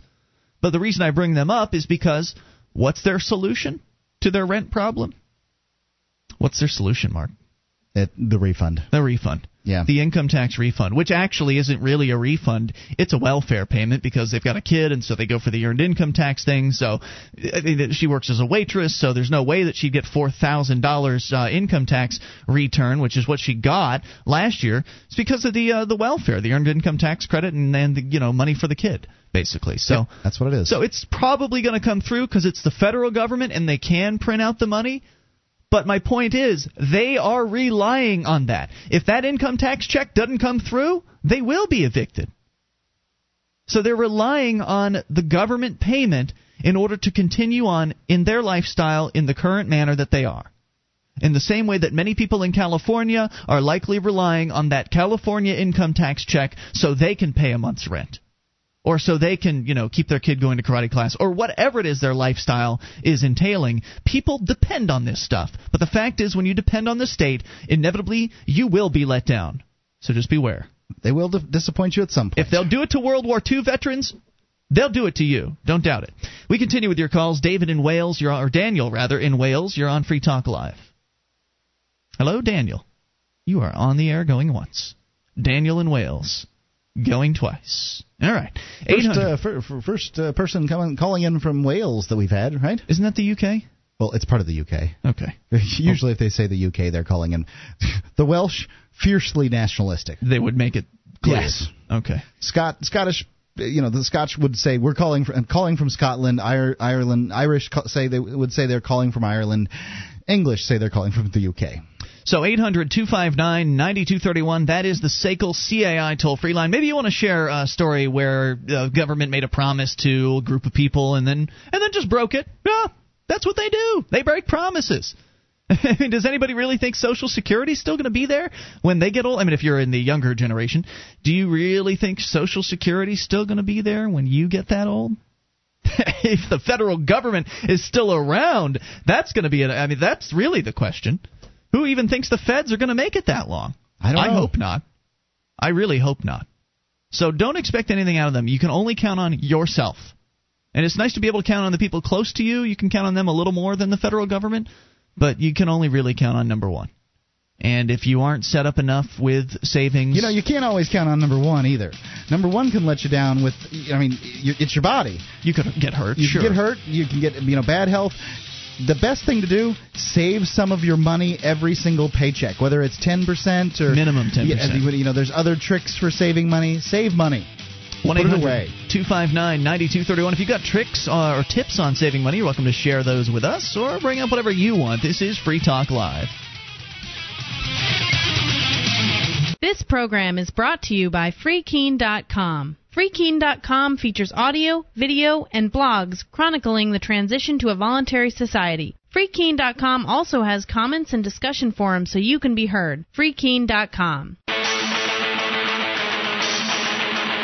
This is Free Talk Live, the toll-free number for you to bring up anything that you want. It's 800-259-9231. That is the SACL CAI toll-free line. Ian here with you. And Mark. Join us online at freetalklive.com. All the features that we give away on the website. So enjoy those, including archives. If you've missed a moment of the show, click and download. They're right there on the front page of the site, going back for an entire year, totally free, at freetalklive.com. We go to your phone calls. We're going to try Wales one more time. Daniel, are you there? Hey, man. Hello, you're on the air. Wow, man. That's mad. Go ahead. It's really kind of hard to understand you. Go ahead. Sorry about that. I'll try and talk more clearly. Can you understand me now? Yes, sir. My brother, Sean, called in a while ago. Okay. I just wanted to call in and say I think he made me listen to the radio show, and I think you guys are doing an awesome job. Well, thank you. Did you have anything else? Did you have anything issues-wise you wanted to talk about? Yeah, I've been listening to your show, and you've been talking a lot about the government recently, the American government. Yes, that's pretty much what we do. And,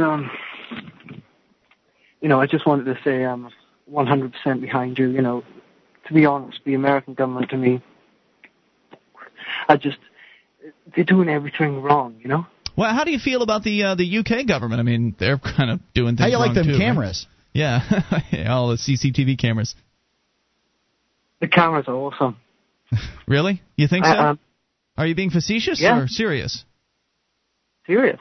Why do you say that? I'm a very nice guy. You're a nice guy. Thanks for the call. 800-259-9231. That is the SACL CAI toll-free line. As we continue here, you can bring up anything, even inanities. So, Mark, tell me about the comic book arrest. The Comic Book Legal Defense Fund. This is at cbldf.org. Has been signed on as a special consultant to the defense of Christopher Handley, an Iowa collector who faces up to 20 years in prison for possession of manga.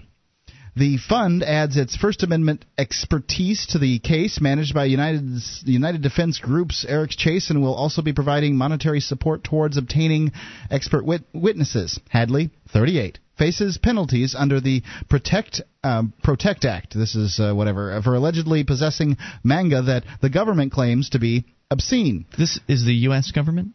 Yes. Okay. Yes, that's where Iowa is. Gotcha. United States.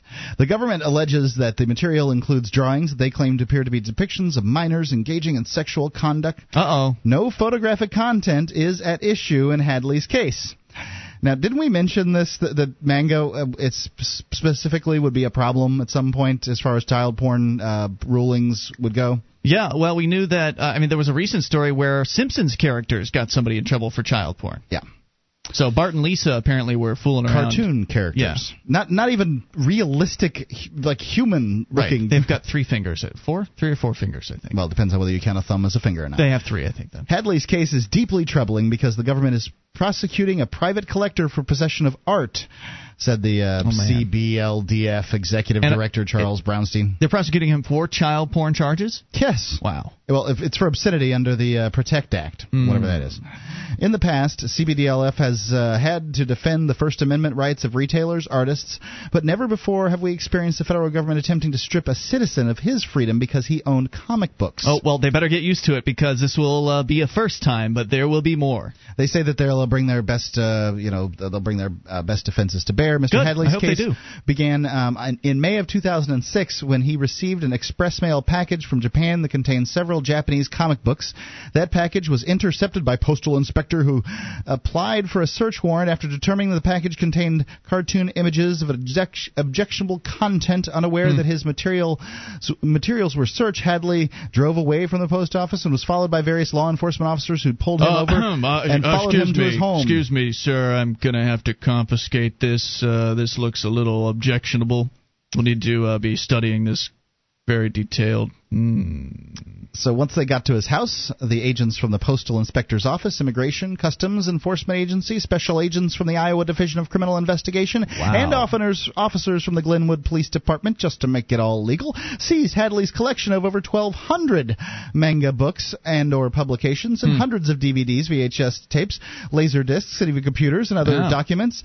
Hadley's collection was comprised of hundreds of comics covering a wide spectrum of manga. Sure. The government is prosecuting images appearing in a small handful of them. Yeah. Sometimes they hump in these books. I believe that term is hentai. I think it is hentai. Yeah. And in many cases, there are young girls depicted. Right, and the Japanese like their schoolgirl look. That doesn't mean that how old? It's a cartoon character, and a lot of times they have really big mammary glands. Sometimes, maybe not, but sometimes they're being. They're having sex with demons and tentacle porn, tentacles and things like that. Weird stuff. So it's really just a bizarre world. Some people are really into it, and this is such the realm of thought crime, Mark. It's so clear that they are prosecuting people and destroying people's lives because they think differently than the establishment. This guy is into this kind of this particular brand of comics, which in some cases are pornographic, and in some cases involve people under the age of 18, or at least depictions of cartoon depictions of people under the age of 18. But so what? Why is that a crime? Right. Who was harmed? Where was the child?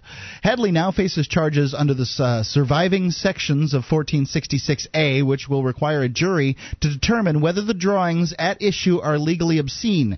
The materials cannot be deemed obscene unless it meets all 3 of the criteria of the Miller test for obscenity. Okay. A. Whether the average person applying contemporary community standards would find that the work taken as a whole appeals to the prurient interests. Mm-hmm. So, community standards. But remember, the judges of America have been known to say things like, well, I know pornography when I see it. Yes. So really, that's going to be the standard, is what the judge honestly, says. I know pornography when I see it, too. However, I don't see why it has to be, obscene. Obscene? I mean, isn't every pornographic magazine obscene? Apparently some are more obscene than others. Whether the work depicts or describes in a patently offensive way sexual conduct specifically defined by the applicable state law, and C, whether the work taken as a whole lacks serious literary, artistic, political, or scientific value. Why don't they just go right ahead and ban tentacle porn? Just straight out. Have a national ban on tentacle porn. Why? I just don't know what these people are doing. What's the third criteria? Third was whether the work depicts or describes in a patently offensive way sexual conduct specifically defined by the applicable state law, and then C, whether the work taken as a whole lacks a serious literary, artistic, political, or scientific value. Right. So it's all up to the judge, right? The judge can just say, "Oh, that's not serious art. That's not real art." It's up to the jury, really. That's not well, of course. I mean, the people they put on the juries in this country are not the best and the brightest. They're not people that are real stalwarts on, freedom. So I don't expect too much out of them. I don't. I mean, I just don't hold. In the jury pool, this guy's going to jail. It's sort of set up so that you get vanilla. You get the average mediocre person, and I just don't trust average mediocre person to decide whether or not I have the freedom to own Japanese manga. I don't think that you should have pornography, let alone porn with tentacles in it. You're making a very good point here, although you're making fun of little old ladies, but these are the people that have the time to sit on juries.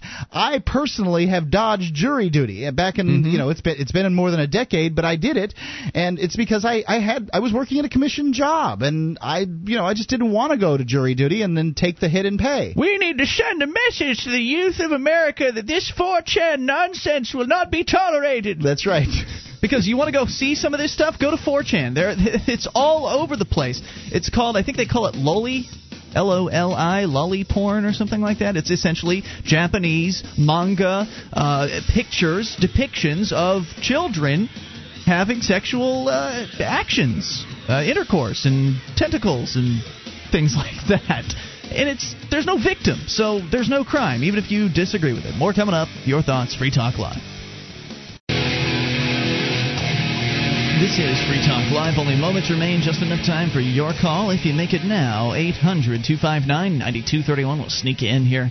800-259-9231. That number brought to you by our friends at SACL CAI. And it's Ian here with you tonight. And Mark. And join us on our website at freetalklive.com. The features we give away, so enjoy those. And if you like the show and you want to help support Free Talk Live, learn how to promote Free Talk Live by going to promote.freetalklive.com and see a whole list of things you can do to help get this show into more ears. That's promote.freetalklive.com. We got some calls, Mark, but a few more thoughts on this story or we're done with it. There's no more verbiage. The story, of course, was that a guy is being charged with federal child pornography charges because he ordered some manga comics from Japan. Yeah. And had possession of it. He had a great deal. Likely this is one of the guys out there that really gets into this manga stuff. But apparently it's only a limited amount of books that they're actually calling pornographic. So maybe, just maybe, he doesn't even have some of the wretched, crazy stuff that's out there. Maybe he doesn't have any tentacle porn. So look for more of this in the future. We've seen stories about people being charged for Simpsons porn. Now there's this story with the manga guy getting charged, and you will see more of this over time because, unless Obama decides to put a stop to it, doesn't seem likely that that's going to happen. Well, I guess time will tell. All right, we continue with your phone calls, and we talk to Demetrius in New York. You're on Free Talk Live. Hello, Demetrius. Hi. Yeah, I don't think Comrade Obama is going to put a stop to any of the sexy prawns in the manga, Yeah, not likely. Anyway, I meant put a stop to the enforcement, but that's not likely. Yeah, I doubt it. Manga can be anything. It doesn't always have boobs. Sometimes it could be about a guy driving to work in the morning. Isn't the hentai the porn stuff? Yeah, hentai can be porn. Got it. But actually, manga can be raunchier than American comics. Mm-hmm. But I bet you they're just jealous of the Japanese artists who are way better than they are, or something. I don't know. Well, I think American comic art has, it has some really great artists out there, but it doesn't really matter to me one way or the other. It's culturally different. If people like the manga, that's fine. Apparently, it's not fine, Mark. People are going to jail. No, it's not fine at all. Are they? You know what? Here's what I want to know. Are they going to invade Japan over this? I mean, if it's so bad, they could. Isn't Japan's military our military? What did you say? Isn't Japan's military basically us? Well, maybe. I mean, we certainly. I don't think the bases in Japan have been shut down. That's for sure. They have sort of a National Guard thing. So, what were you calling about tonight?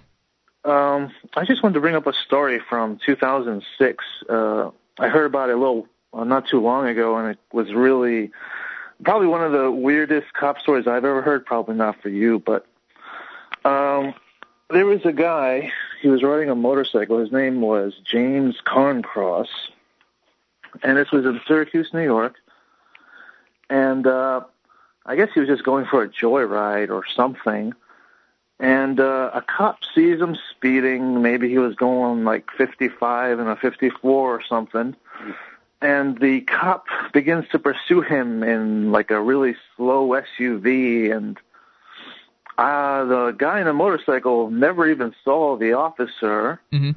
And the officer winds up plowing into a tree and dies. And the individual on the motorcycle winds up getting charged for homicide and sentenced to jail for 8 years. Wow! As though the officer had to, to chase the guy. There's no other way, Mark. You have to do it. Apparently he could. Apparently he already had his driver's, his license plate. He just could have sent them a ticket if he felt like it. Yeah, he could have gone to his house. It's good enough for the speed cameras. Why isn't it good enough for this guy? Because they love the adrenaline. He wants to chase somebody down. He wants to get. They love that crap. Yep. Well, I mean,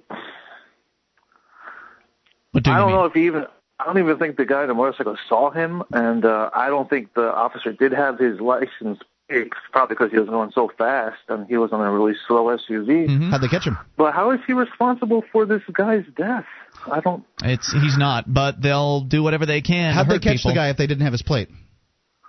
He turned himself in. He was, I believe when he crossed an intersection or something, he saw an officer there, and he was thinking, oh, no, this guy's going to maybe chase me.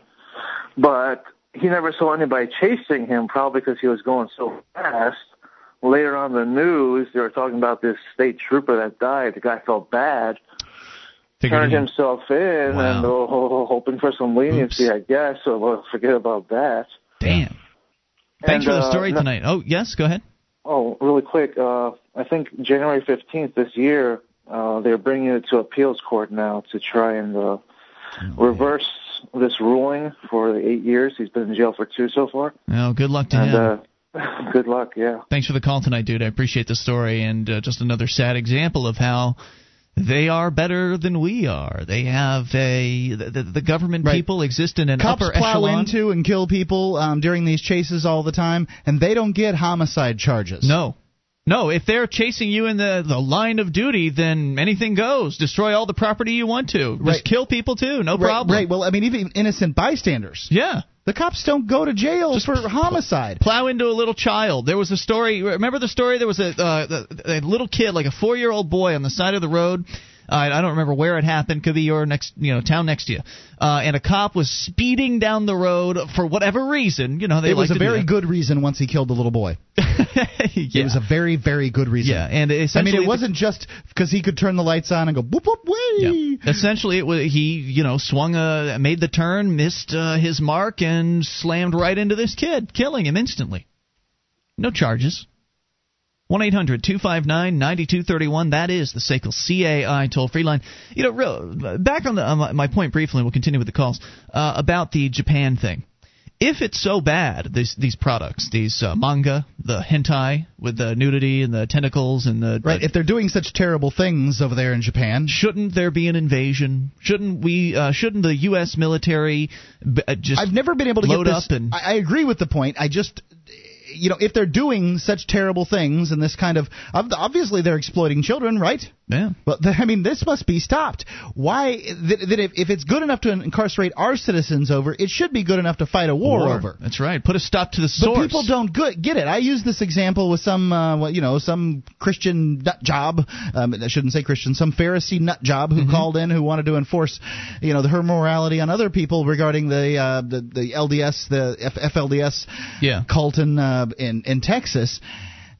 Well, I said, they marry younger people in plenty of other countries, including Mexico, New Guinea. You name the country, you can get married at 13 or 14. Should we invade those places? I mean, Mexico's just across the border. She's like, no, let them deal with their problems. So the geographic region that you're only concerned about depravity within your own geographic region. And it's the geographic region that she picked, because these people do wall themselves off literally from the rest of us, so that they'll leave us, so that we'll leave them alone. They're not picking on your kids in the street. It doesn't work, sure. but they do it. Let's continue with your calls about what you want. Seth in New Hampshire, you're on Free Talk Live. Hello, Seth. Hey, you guys. I'm calling in to disagree with some of the things you said on Saturday's show. Okay. I remember Mark specifically, you were talking about pedophiles and whether they should be given a chance to reform their life or whether they should be behind bars for life or put to death. Okay. And Mark, you asked a caller if it would make a difference if a child rapist could be reformed. You asked it as a hypothetical. And I was kind of surprised at the way you guys looked at it because I don't think it makes a dime's worth of difference whether or not they were able to be reformed. I think you're asking the wrong question because I view the purpose of punishment in an individualistic way where the idea that the purpose of punishment is to defend the honor or the authority of the individual that was hurt, the victim. So that the failure to punish doesn't cause degradation to the victim's honor. And that's what I view. So I basically view punishment in a compensatory, not retaliatory way in that way. So I don't understand what difference it makes, what decisions the pedophile would make later on in life. Do you think a pedophile deserves life in prison? I think child rapist, every child rapist? Well, I mean, I'd like to just say what I'm talking about. I'm not talking about, someone who's a day under the age of consent or something. I'm talking about actual pedophiles who are with prepubescent children.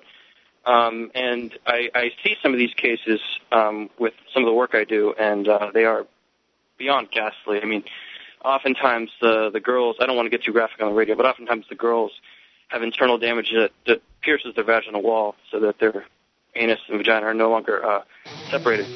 So, no, I think life imprisonment is definitely just, if not more. Okay, great. So that's now you're talking about. We're out of time? Yeah, we got 20 seconds. All right, man. What about lewd and lascivious acts? You want a man to go to prison for, showing his ding-dong to a group of little girls? Call tomorrow night, Seth. We'll talk to you about it then. Online in the meantime at freetalklive.com.